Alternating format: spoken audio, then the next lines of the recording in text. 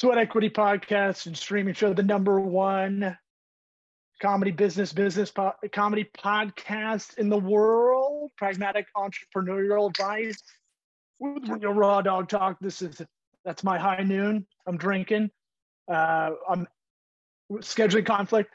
No air today on the show. I have to apologize to Adam and Jack, our guests, because at the end of this interview, my laptop just shut down. Hey man, listen to us on iTunes, Apple Podcasts, Spotify. If you're listening to this in your ear holes right now, go on the app, give us a 5-star review, subscribe, share it with that friend, that loved one, that cousin, nephew, son, daughter, granddaughter, grandson that's trying to get their hustle on. Hopefully this episode helps. And it's sponsored by Squarespace, the best drag and drop content management system to build a website, even if you don't know how to program or design. The designs are very girthy already. And if you hit the link in our episode description, you'll get a discount. Holler if you hear me. Let's get this party started. Howdy dotty. Woo! This is Jack. Hey guys. How you doing? So there's Adam. We're an unconventional show already, and I had a makeshift setup in my home office because I was driving to our studio to meet my co-host Eric. He was like, I can't make it, so we had a scheduling conflict, but no worries. I didn't want to reschedule with some esteemed gentlemen as yourself. And so if it looks a little weird on my side, I look a little shiny. I've just been running around in this Florida heat, sweating. It's all right. We got some of that up here. That's all right. I can't have the background of the mountains, the canyon, like Adam has. But we try to do this show real tight, so we're rolling. Why don't you guys, instead of me fumbling through your introduction, why don't y'all introduce yourselves to our audience? Okay. So my name is Adam Sonhalter, and I'm a partner with Jack Mancini here in a company called Maximum Value Partners. It's a business coaching firm. We've been doing this for almost 20 years. We've also have a podcast called Dirty Secrets of Small Business. We've been doing that for over 6 years. We have about 320 episodes there. We help to kind of talk about small business stuff and help provide some practical advice to small business owners across the world. And Jack, anything to add? Oh, he told us about maximum value and dirty secrets. Yeah, I had 20 years. My first 20 years in business were with big corporations. I broke off of that after about 20 years. I've been messing in the world of small businesses, and we define that as under 25 employees, companies that have under 25 employees. And I bought and sold 16 companies since probably about 30 years since I left the big corporate world.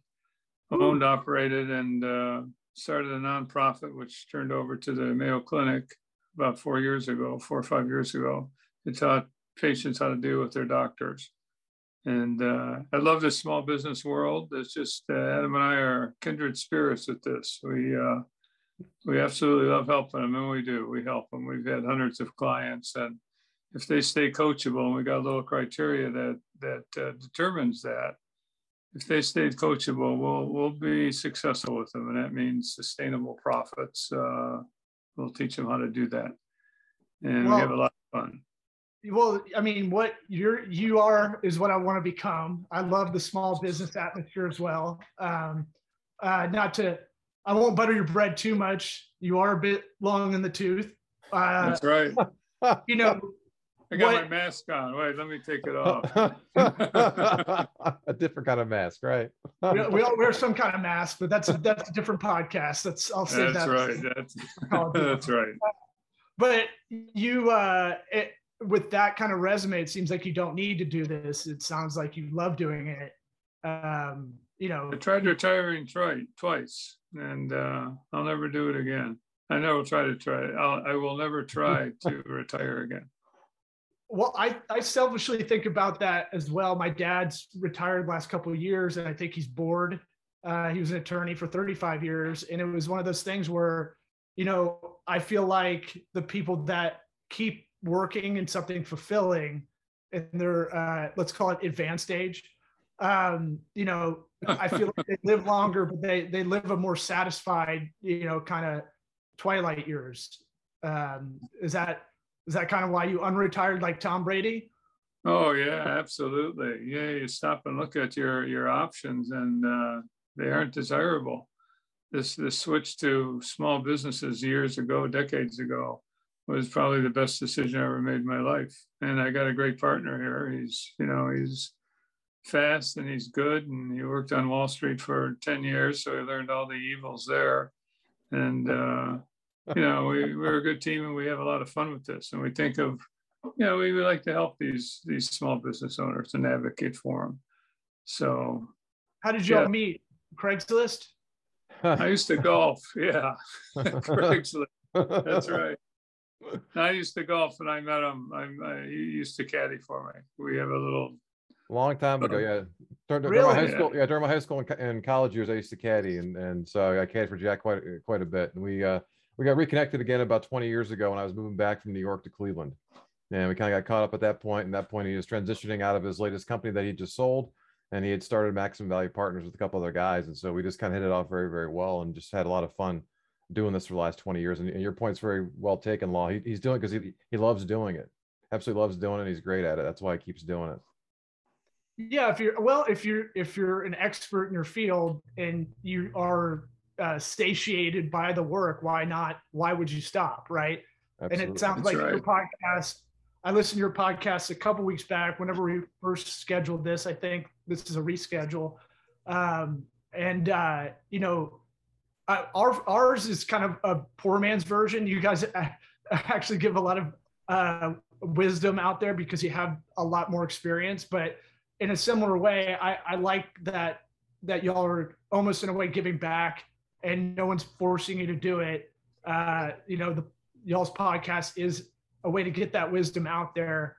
And I try to do the same thing with our show. Eric and I both do it. Here's how we failed, and here's the cheat code to getting out of your own way. Speaking of getting out of your own way, small business owners. So we're kind of cut from a similar cloth. I love helping small businesses. I love being a part of that story, from getting them to successful goals and being just a tiny ingredient in that recipe. What do you find? I have kind of a twofold question. What do people reach out to you for? Like, what do they think they need help from you with on the coaching side? And what do they really need coaching with, but they don't know that when they reach out? I'd say it's numbers oriented, and Adam can add stuff here too. Obviously, we always add stuff to each other, and not understanding the financial aspect of a business. And we often say, which is true, most small business owners don't know what they don't know. So the challenge of teaching them has to start with something very elementary. And we do that, it's creating a profit plan, not getting into debits and credits with accounting, and keep it understandable for as long as you possibly can. And then you got to quit doing that and get a little serious about this stuff. So we've had a run lately on helping people buy companies or sell their own. And by a run, that's Adam's early expertise before he joined the small business world, an investment banker on Wall Street. So he does that very well. And we've helped just in the last couple of months, we've helped 3 people sell their business. And it's proven very, very lucrative to them. And obviously we get a cut of that. But more importantly, they have newfound freedom and a lot of money in their pockets, and that's fun. I mean, that's a lot of fun. It's all been fun. Every once in a while we get a bozo, but not usually. And, the type of person that comes to y'all with intent, I assume, is one that is willing to concede that they need some help. right? Yeah. They usually get stuck somewhere, you know, in a couple of common places that they get stuck. They may get stuck just kind of bumping along. Maybe they've been in business for 10 or 12 years and they're kind of stuck at the same level for a number of years. And they aren't sure why. They aren't sure how to kind of break through that. Or they often get overwhelmed at times. You know, if they're growing so fast, you aren't sure what to pay attention to. And so a lot of times they'll come to us and say, hey, can you help me get organized?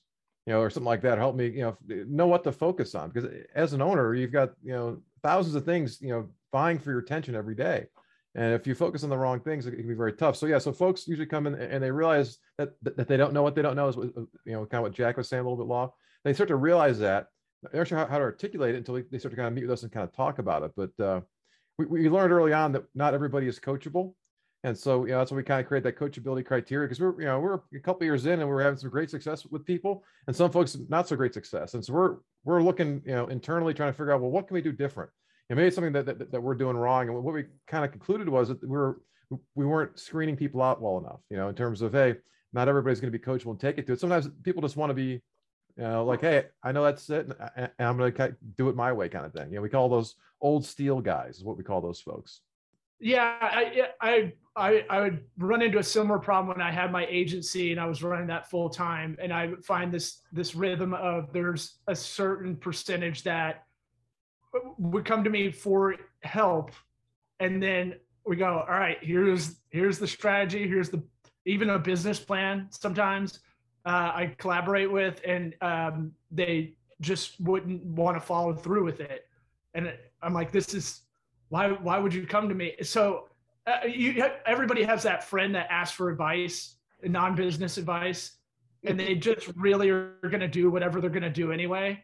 I kind of put them in that bucket. Like, I have a buddy that was always asking about like romantic advice. You know, he's dating all the time, wasn't married for a long time. And I had to go like, hey, bud, I think you're just asking to say this out loud, but you're going to do whatever you're going to do. I guess, how do you qualify those kind of people now? So when we're first talking to somebody, we tell them, so look, you know, we're interviewing you as much as you're interviewing us. And so as we're asking questions, Jack alluded to kind of we have a 14-point criteria that we kind of go through. It's kind of a pass-fail thing. And some of those 14 points are more heavily weighted. One of the key things, though, is just overall curiosity. If you meet folks who are constantly trying to learn, trying to get better, so that could be, again, just in terms of they're asking questions, they're actually listening to people, they're reading books, they're listening to podcasts, you know, they're going to conferences, they're constantly trying to kind of get better. So if somebody has that kind of insatiable curiosity, that's usually a good sign of either current or potential success for them. We also look for some past success. You know, so it doesn't necessarily mean in business. It could be just in, you know, maybe they were in athletics, you know, growing up, or they're in the debate club. But if they don't know what success looks like, it's often hard to kind of show it to them, you know. And so we often look for that. So we have a lot of our clients who've had some very successful athletic careers in the past, you know. So again, they know what success looks and smells like from that standpoint. The dirty secret about entrepreneurship is it's lonely. That's been a theme on this show. We've talked with a lot of people, and that's kind of the thing no one wants to talk about. Or a lot of entrepreneurs are so busy with all these things in the queue they have to do that they don't even take 10 minutes a day to kind of sit back and analyze. The unanalyzed life is not worth living, all that kind of stuff. I find that, you know, my buddy who runs a Scout IT company, an Apple IT company here in Tampa Bay, you know, he was like, he basically dubbed me a business therapist. And I feel like I'm getting the vibe that's how y'all sit down in discovery meeting. Is that on point? Oh yeah. Good way to look at it. That's right. Well, because, you know, especially when I tell them I'm a stand-up comedian as a moonlighting career, that kind of that opens up the conversation a lot faster, I would say, because they feel more comfortable to say whatever, a little bit too much a lot of the time. But I would say, like, even if you're a mom and pop shop and you grew a business and it's doing well, you still don't have that mom, if you're the pop, to talk to, because it's a delegation of duties, right? And so the plight is it's so like within the entrepreneur itself. And I feel like a lot of the coaching aspect in y'all's field has to be more psychology than anything. Like you can definitely teach about P&Ls, and you can teach about profitability. I mean, that's almost as standard as it can come. Sitting with them and maybe get them to understand it's one part, but you got to be breaking down psychology a lot. Now, it's really interesting. You tap in on curiosity. Why is curiosity the thing that, okay, this is the indicator for us on someone that is coachable? I mean, I know you said it a little bit earlier, but I've never heard anybody qualify anybody by curiosity. I find that interesting. Yeah. Yeah, and again, as we went back and analyzed not only successes that we'd had, but also with clients of ours, and just in our past life, as we started looking at those qualities that we found to be very a key indicator for somebody to be successful, that curiosity was one of them. And again, the folks that feel like they kind of know it all, or they're there, or they aren't willing to make those changes, again, that just shows, hey, it's very time to kind of get out of business, for those folks. But it's funny you talk about the psychology part of it. One of the things that we tend to specialize in is working with spouses. That's something that I grew up with. My parents started a company when I was like 3 years old, and I thought that's a different upbringing. Yeah. Well, I thought it was normal, right? Because here they had a successful company for 40 years and had a successful marriage for over 50 years. Right? I figured that was just kind of normal stuff, and then I got into the real world and realized how unusual my parents were to have success in both of those, where most folks will lose one or the other. And so we had some clients early on where they didn't bridge that gap very well in terms of the home versus work, right? Or you talk about the fact that the partners they don't necessarily talk about all the right things, or they don't have kind of that structure in place to make sure that they don't lose themselves or lose their personal relationship as well. It all of a sudden starts becoming all business. And so a big part of what we help them do is understand, well, here's where to make some dividing lines to make sure, hey, here's business versus here's at home. And here's ways to kind of handle stuff. And as I look back on my parents, that was one of the keys for their success. Was my mom was very good at saying, hey, you know what? It's 6 o'clock. This can wait till tomorrow, right? Let's have family time right now. Now, if there's a true emergency, yeah, we can handle that. But the rest of the time we can kind of hold on to it. And so, as I was growing up, my dad would always keep a little note, like a little note card in his pocket. And I always see him kind of grab it and kind of write something down and kind of stick it back in there. So as a young kid, I'm thinking, the old man's like losing it or something, right? Here he's kind of putting stuff in. And he said, no, he said, what happens is I realize that I get ideas all the time. Yep. And I don't necessarily, if I don't write it down and capture it now, I'm not going to remember it tomorrow morning at 8 o'clock. He goes, so the ideas just don't come from 8 to 5. They come all the time. So I learned I have to kind of capture those things and make sure that they're there. So, if your mom says, hey, let's wait to talk about till tomorrow. Okay. I put a note down. We'll talk about, at breakfast tomorrow, as we're getting ready to kind of plan our day. And so they were very good about kind of doing that and be able to kind of separate, who is in charge, one place versus another. So they talked about these things. Well, we realized as many couples don't talk about these things, or it's like they get into business together because I think that'll help fix us, right? If we're together all the time, it'll make us better. It's kind of like having a baby to kind of fix a bad relationship. It's not a good idea from that standpoint. Yeah. Yeah. So we've seen a lot of those kind of things start to happen, right? Or getting a puppy to save the marriage. Yeah. Right. Yeah. Or if your spouses too, a lot of times, like, you're not having discussions you should be having as business partners because you want to get laid tonight. Right. So it's also, you just don't talk about it. And it's like, wait a minute, you have to kind of cover these things, don't worry about sleeping on the couch. Right. This is important to make sure you guys have these discussions. So a lot of times we become that facilitator, or when we have partners like that too, they'll often come to us in between and talk one-on-one. Because often they'll talk differently one-on-one, and we'll be that conduit to kind of deliver the message, or be able to kind of, they'll hear it from a different voice from that standpoint. So we have a lot of couples. We also have a lot of partners that we work with over the years. And with us being a partnership too, we can relate to those kind of things as well, because we've been together, like I said, about almost 20 years now. It's been crazy. Yeah, that's a tough dynamic, because I've had to walk business owners, entrepreneurs through that when they go, oh, my wife is, partner with me on this as well. She handles X, Y, and Z. And I go, okay, now we have to pivot into talking about work-life balance, because your number one, let's call it, I know it's a partner, I know it's an owner too, but let's call it your number one employee too, as well. Like, if they're handling all the things you don't like to handle, which is typically administrative, clerical, accounting, more. That's right, other stuff. That's right. Tends to be more of the soft skills stuff. But, are you putting down getting laid in your iCal? Making sure, because it works the other way too. Because if the husband's not getting laid, he's going to be irritable unfortunately. You Gonna know, be a that, bad boss. Yes, you That's will, right. right. and like just be a grumpy asshole all the time. And you go, well, how did this happen? And it really, I'm kind of, you know, admire, it sounds like your parents' relationship was really good, Adam, because it's not easy to really be around each other that much. And then you got to manage a house like a business. That's how I look at it. Like, you know, I try to grid out every 15 minutes of my day a to-do list, you know, every morning, just so I'm kind of structured, because I was way out of whack trying to play catch up all the time. And I go, I don't want this life. And I want to be present when I have my kids. I'm a single dad with 2 kids. And so it's kind of like, I got them 50% of the week.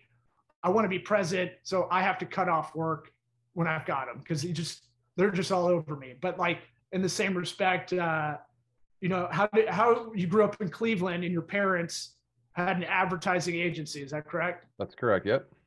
So you didn't know any different. I find that, so like my family's the opposite. I grew up in a lot of non-entrepreneurial, like a lot of like, get your gold watch when you retire, you know, stay with one company as long as you can, if you can, you know, very risk averse, I would say. And not that that's a bad thing either. It's just not my personality. And I've always been kind of entrepreneurial. What was that household like? Well, you know, it was just part of the dinner time discussions. You know, if something was kind of going on, you know, if there's a big deal happening or things are happening in the company, or if there was some cutbacks happening, or if they're looking to buy another company again, we were just kind of aware of it, you know, and just not realizing until I look back and I go, wow, you know, this was kind of interesting discussions. Because again, I thought everybody kind of had the same talks, but I had some friends who had parents who had jobs, and they didn't talk about business at all. Or if they did, it was all bad stuff. Hey, the man's keep me down doing, like, it was all this victim stuff. And I think, wait a minute, no, you know, you can control your destiny, you know. And so, as I look back at all the jobs I had growing up, you know, whether it be caddying or, you know, I was setting up bingo for different stuff, or, you know, I was always attracted to those positions where there's upside, there was more of the entrepreneurial bent to it. And even when I went to Wall Street, the place I chose was Bear Stearns, because it was more of an entrepreneurial place. And everybody I met there was different. So I said, hey, it's a chance to kind of come into some place and kind of just be yourself, versus you fit, you know, some sort of mold. And so I guess just kind of growing up, you know, it kind of gave me that quiet confidence to kind of know. And again, a lot of folks I met caddying too were entrepreneurs, you know, guys like Jack, who reinforced a lot of those things and talked about, and they were always the happiest guys. You know, the folks Right. they're kind of doing their own things. Look, if you want to control your own destiny, you got to work for yourself. If you work for somebody else, they're going to move you around. If, you know, if you're successful, they're going to move you here and do that. It's going to be very, very difficult, and you aren't going to control yourself. And I saw a lot of those folks when I was in New York, you know, who were by outside means, you know, you judge them being successful. But to me, they're going on vacation, taking their nannies with them. I'm going, oh, wait a minute, you know, you had kids. Why? Just so you can reproduce, because you're so wonderful. I mean, again, you know, I want to have a family and kind of see them, you know. I'm cool with the nanny thing, because I've just been complaining about going on vacation with your kids it's harder than normal life. It's not cool. There's no chill. It's like, please don't die in the water. Please don't light a firework without me. Please, you know, like, please don't die in this other area environment. Jack, what was your environment growing up? Presumably your parents met in the Wild West. My dad was a steel worker. He worked blue collar all the way. My mother, homemaker, worked a department store, you know, 20, 30 hours a week kind of thing. So it was a typical Cleveland Rust Belt kind of upbringing. Didn't know any better. I thought we were rich, but we weren't. So that's a good grounding. I never knew we were poor. Not really poor, but, you know, at the lower workaholic kind of situation where, you know, he was a factory worker. So that was my experience. I hope motivated. He was a good amateur athlete. He was real good. And so I played football and basketball. You know, I played a lot of sports as a young guy, and lucked out. You know, I had a nice career in a public traded company, vice president, and he wanted me to move on to Canada as president of our Canadian operation. And I said no, didn't want to do it. No victimhood or anything. I just didn't want to do it. I knew I was pretty good and I could land on my feet no matter where I was. Plus, I was a lot younger than I am now. and it worked out well. No complaints. How do you tune? Do you do anything to tune yourself to make that decision? Meaning, like, a lot of people in that position would just take it because it's the next rung on the ladder, right? That's right. I feel like, and we talk about it on our show, it's for entrepreneurs or people with the side hustle, but it's also all the same rules apply if you're trying to move up a corporate ladder as well. You have to kind of be entrepreneurial in that way, in a way of like, you know, you're your own boss. You need to excel more than, you know, the 100% kind of thing to get where you want to be. How did you know, like, this wasn't the right move for me? What was it in your bones that you felt? You know, it's funny. People ask me, how could you leave a big corporate spot as a VP with all that good stuff ahead of you? Well, it wasn't good stuff. It wasn't horror or anything, but it wasn't right for me. You know, people who do what I did will give a story.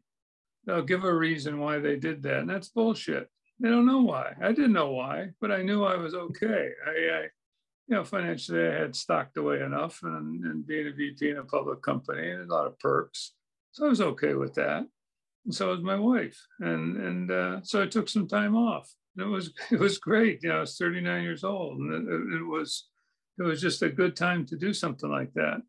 So I got two sons. We, you know, did stuff together, and I got, you know, talked to people I hadn't talked to in years, and just put my feet up and just relax for a while.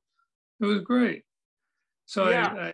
And when I got into the small business stuff, I did it again when I was buying companies, and when I sold one, you know, I sold another and bought a couple more and did some consulting and just kicked around a lot of things. And I said, hey, I like these guys. They're blue collar guys for the most part. And I know that world. I know it well, and I'm comfortable with it. So it was just done without, I can give a reason, but I wasn't thinking like that when I left. And I left totally on my own terms. Yeah, and a lot of people don't set themselves to be up to be able to do that, right? That's part of being. Well, no, I'll disagree with you, because they can, but they never take that step. No, they can. A lot of people don't, is what I'm saying. You know. Yeah, they got this sense of false security that working for a big company or taking a big position is going to be worth it. Oh, it's bullshit. But I didn't know that because I never did it, and I never knew anybody who did it. And you know, but I liked entrepreneurs and I like blue collar guys. So I don't like the suits and the nonsense that goes with all that. And, you know, the office politics. You got to be assertive and you got to be aggressive. You really do. With, you know, you got to hone the edge a little bit, but for the most part, that's how you make it in big corporations. It's cutthroat. It's not fun. You know, in that sense, it's not fun. And I didn't know what fun is. It's not satisfying at the end of the day, right? That's for sure. That's for sure. I People don't talk about that, but they don't live it. I don't talk about being happy. I talk about being satisfied. I think happy is a goal that's unachievable almost in one way. I agree with you. I feel like being content, satisfied, satiated. What are the things that get you up in the morning? I think myself, like y'all, I love being able to be part of that engine that helps, you know, a small business owner that needs help, you know, that little jigsaw piece to help them kind of get on their way. And then it's the best when I see clients that I had sell their business, you know, sometimes to big conglomerates. That's fine. That's what they wanted to do. That was their end goal. There's nothing prouder. There's no better dinner to go have with that client once they're done, you know, with that sale, and kick your heels up and just go, I don't know. There's some communal kind of acts of service with it. It feels like we get teared up when we have a success. You know, yeah. Oh, I'll start crying if I keep talking about it right now. But no, we do. It hits you like that. You know, some people especially. It just you know, you gotta changing their lives, right? Yeah, you're changing their lives and their employees' lives in a lot of ways. Absolutely. one of the things that, I've worked with a lot of entrepreneurs over the years. Even when I was in New York, a lot of the folks we advised were entrepreneurs. And the one guy said something that really stuck with me. He said, look, is that if you're going to work every day and it feels like work, it's a sign you have to do something different. It's probably something different. And I was coming into work at that point and it felt like work. And I started looking ahead at guys who were 10, 20 years older than me to kind of look at the path ahead. And I was like, I don't want to be on that path. And it takes a little bit of courage to step off. There's a famous quote in the movie Wall Street where the old guy's talking to Charlie Sheen about looking out, staring into the abyss, right? So if you picture somebody standing on this ledge, taking that step off, going to do your own thing. The folks in corporate America are not encouraging you that. They're trying to damage your psyche. Saying, well, you need us, right? You don't know how good you are until you take that step off. And so the key is to take that step. And usually what you do is if you're good, you find out just how good you are, and you realize that you don't have all the answers, but you can figure stuff out. You can come back to the whole curiosity thing. You'll figure out the answers. You'll tap into people. You'll find a way to not go back to that place. And it's rare that folks leave the corporate world and go back. It happens once in a while, but it's very usually once they go, why did I wait so long? So I did it when I was 30 years old. Because I said, why wait till I'm 60 to do what I want to do? I want to do it now. So let's go do it now. And so that's why I started looking around for people and decide what I was looking to do. That's when Jack and I got reconnected. It was good timing. I didn't know we were going to start a coaching company, but we kind of evolved into that. That's part of just kind of going and finding people who you like doing stuff with, and you start to discover. But the freedom there is fantastic. The shackles of corporate America and the bureaucracy and how long it takes to get stuff done. And it's like, give me a break. It's like, let's have an idea today. Let's go try it out. Let's see how it goes, and let's learn from that, but it's so much more fun to be able to kind of try those kind of things, and it's much more fulfilling, and we have a lot of fun. So yeah, it's been 20 years of hard work here, but we enjoy it. So it's not work; it's very fulfilling. Yeah, and in the pandemic, they talked about. I read an article, I think it was Wall Street Journal, was talking about how in the pandemic, it really showed how much mayors in every city really had to react and really step up their game and be agile. I feel like the small business lifestyle is about being agile. It is about, okay, this isn't working. We tried it. Let's go this way. Or if you're at Bear Stearns, when were you at Bear Stearns? In the mid 90s, so 95 to 97. So it was 10 years before it collapsed. Okay, but after the crash of 87, right? Yeah. Yep. Yep. And so, yeah, you were there in a crazy time, Wolf of Wall Street era, yep. I guess. Oh, yeah. Throwing midgets on a dartboard. Pretty close. But I mean, it was one of those things where I just watched that movie the other day and I was like, that environment isn't good for me. It's nice to walk through the hallway, and if you saw that, it'd be cool, or see it in a movie, but that doesn't work for me. I want to be agile with your life as well. So we try to keep these episodes about 33 minutes. So I got two questions, and we'll definitely have y'all back on because we barely just peeled the onion at all. And so one question I have a disdain for business coaches. And you guys are coaches, I know that. So I'm setting this up to put foot in mouth in a way, but there's a lot of in the same regard, there's a lot of motivational speakers that I don't have a trust for. It's good, it's temporary. How do you guys separate yourselves as a real legitimate business coach? Because I can tell just by talking to you this short amount of time, you're legitimate. Whereas I get a bad evangelical preacher feeling out of a lot of business coaches in quotes.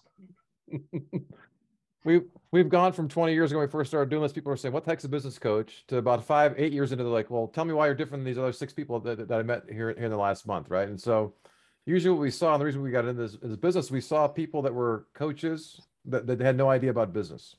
And so usually we find you have folks that are life coaches or career coaches. They say, well, coaching's coaching. And it's like, okay, that's not the case when it comes to business. Or they've only got one area of expertise. Maybe they're a salesperson, or maybe they're more of a marketer, maybe they're more of a numbers person, but they don't bring that kind of complete picture from that standpoint. And so, with Jack and I, what we focus on is trying to help to create those owners who become CEOs, to be able to run the business. We joke, we say, look, the goal is you get the company to the point where Jack and I can run it. even though we have no knowledge at all about your product or service, but you get the company to that level, then we can be able to kind of run it from that standpoint. So we've been able to bottle up our combined almost 100 years of experience here to kind of put it down and say, here's how we simply be able to apply it to the owners of small companies. And having two of us together, we coach all our clients together. And we started doing that very early on and realized it's very helpful to have different eyes and ears on stuff to make sure that we don't miss stuff. And we're very straightforward with how we coach our clients. It's a flat monthly fee. We're available 24/7. We're there as partners for them. We aren't nickel and diming with stuff. So a lot of things that people do that really annoy people, we don't do that. That's not how we are. We're there to be able to deliver value. And it's always month to month. We aren't making people sign 6-month, 1-year contracts. Most of our clients stay with us for years. Our longest term clients have been over 10 years with us.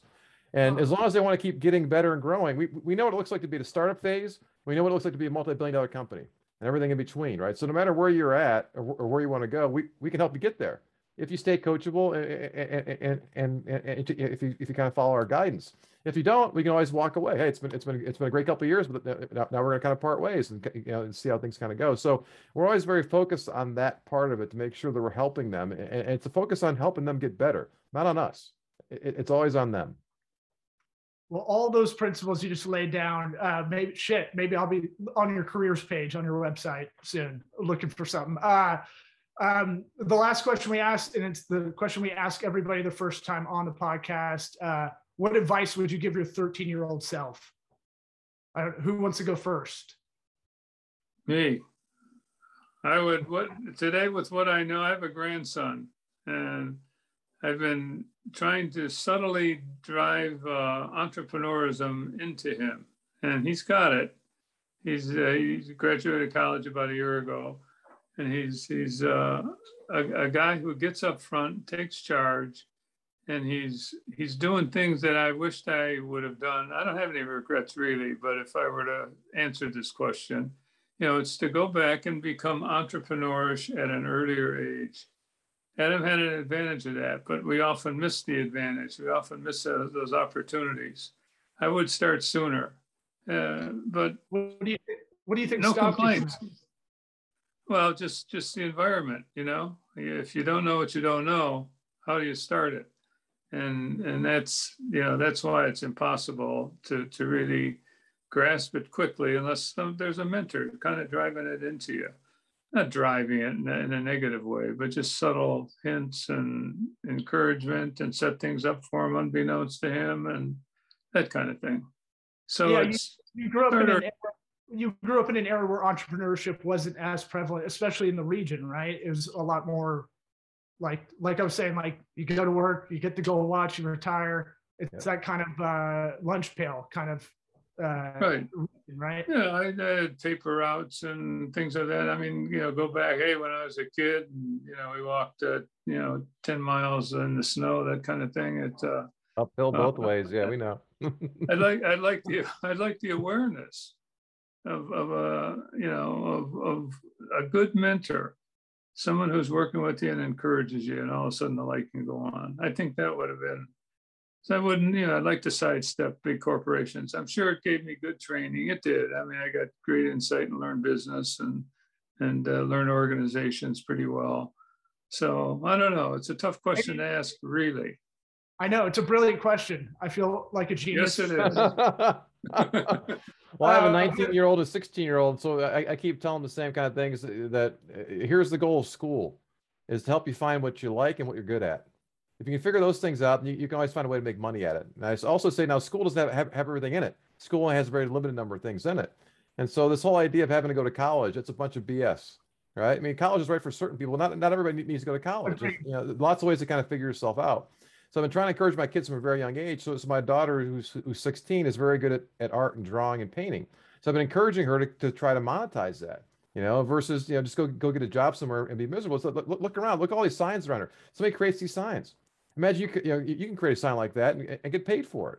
And once you see them start to earn some money and how they kind of light up, that's what you get that entrepreneurial spirit, kind of making your money and seeing that you can adjust the value. You don't have to go work for a certain dollar per hour. You can go, kind of name your price a little bit. So the idea of entrepreneurship, even today, still isn't being taught in school as much. Again, they're being trained for jobs that, I don't know if a lot don't exist these days. That's why there's a big gap in terms of, jobs available versus, lack of people who are qualified for them. But, to me, to encourage the kids to try to find what you like, what you're good at, you can always find a way to make money, especially today. There's a lot more ways to be able to make money today than there ever were before. And so to be able to kind of focus on that versus just trying to, get your degree and hopefully get a job somewhere and just be miserable for the next 40 years. We're trying to keep as many folks away from that as we can. Yeah, and look, you could. There's a lot to chew off of what you just said, and I definitely want to have you guys on selfishly just to ask you both in a longer form interview how I can foster my kids' entrepreneurial kind of vibe if I can. But it's like you're saying with your daughter, get that Etsy store going, get your Pinterest going. That's where the moms are. Moms buy a lot of this stuff. And it's not icky. If you need me to come in and do like a halftime speech to get her riled up, because I get a lot of people that think I'm a creative in the professional world because of the stand-up, and it's vice versa the other way. When I'm in stand-up world, they think I'm like a button-up professional, and I'm like, these worlds aren't separate. They're both entrepreneurial, and just because you're creative doesn't mean you can't have a business. Oop. Uh-oh, we lost him. Well, let's wait to see if he comes back. It's still recording, Jack. Is it? Okay. Yeah. So we'll give him a minute to come back. If not, I guess we'll hang it up and then he'll come back at us.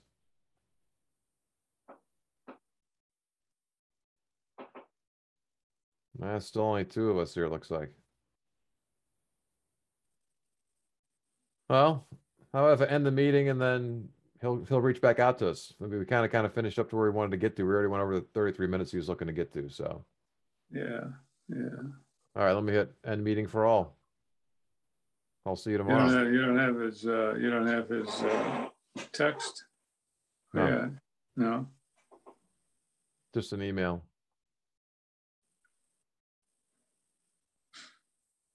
But I mean, he has the link to get in here, right? Good thing he's recording in the cloud. It's still recording in the cloud. I can see it. Do you see the cloud on your screen? No, where should I see it? Well, I see it in the top left of my screen. But well, let's wait to hear from him. Again, this is what he was kind of finalizing that this episode. He wants to kind of reach back out. So we'll wait for Law to reach back out to us. We'll get another time schedule, it sounds like. Good. All right. That was fun. Yeah, it was. It was a lot of fun. All right. We'll see you tomorrow. Yep. All right. Bye-bye. Bye-bye.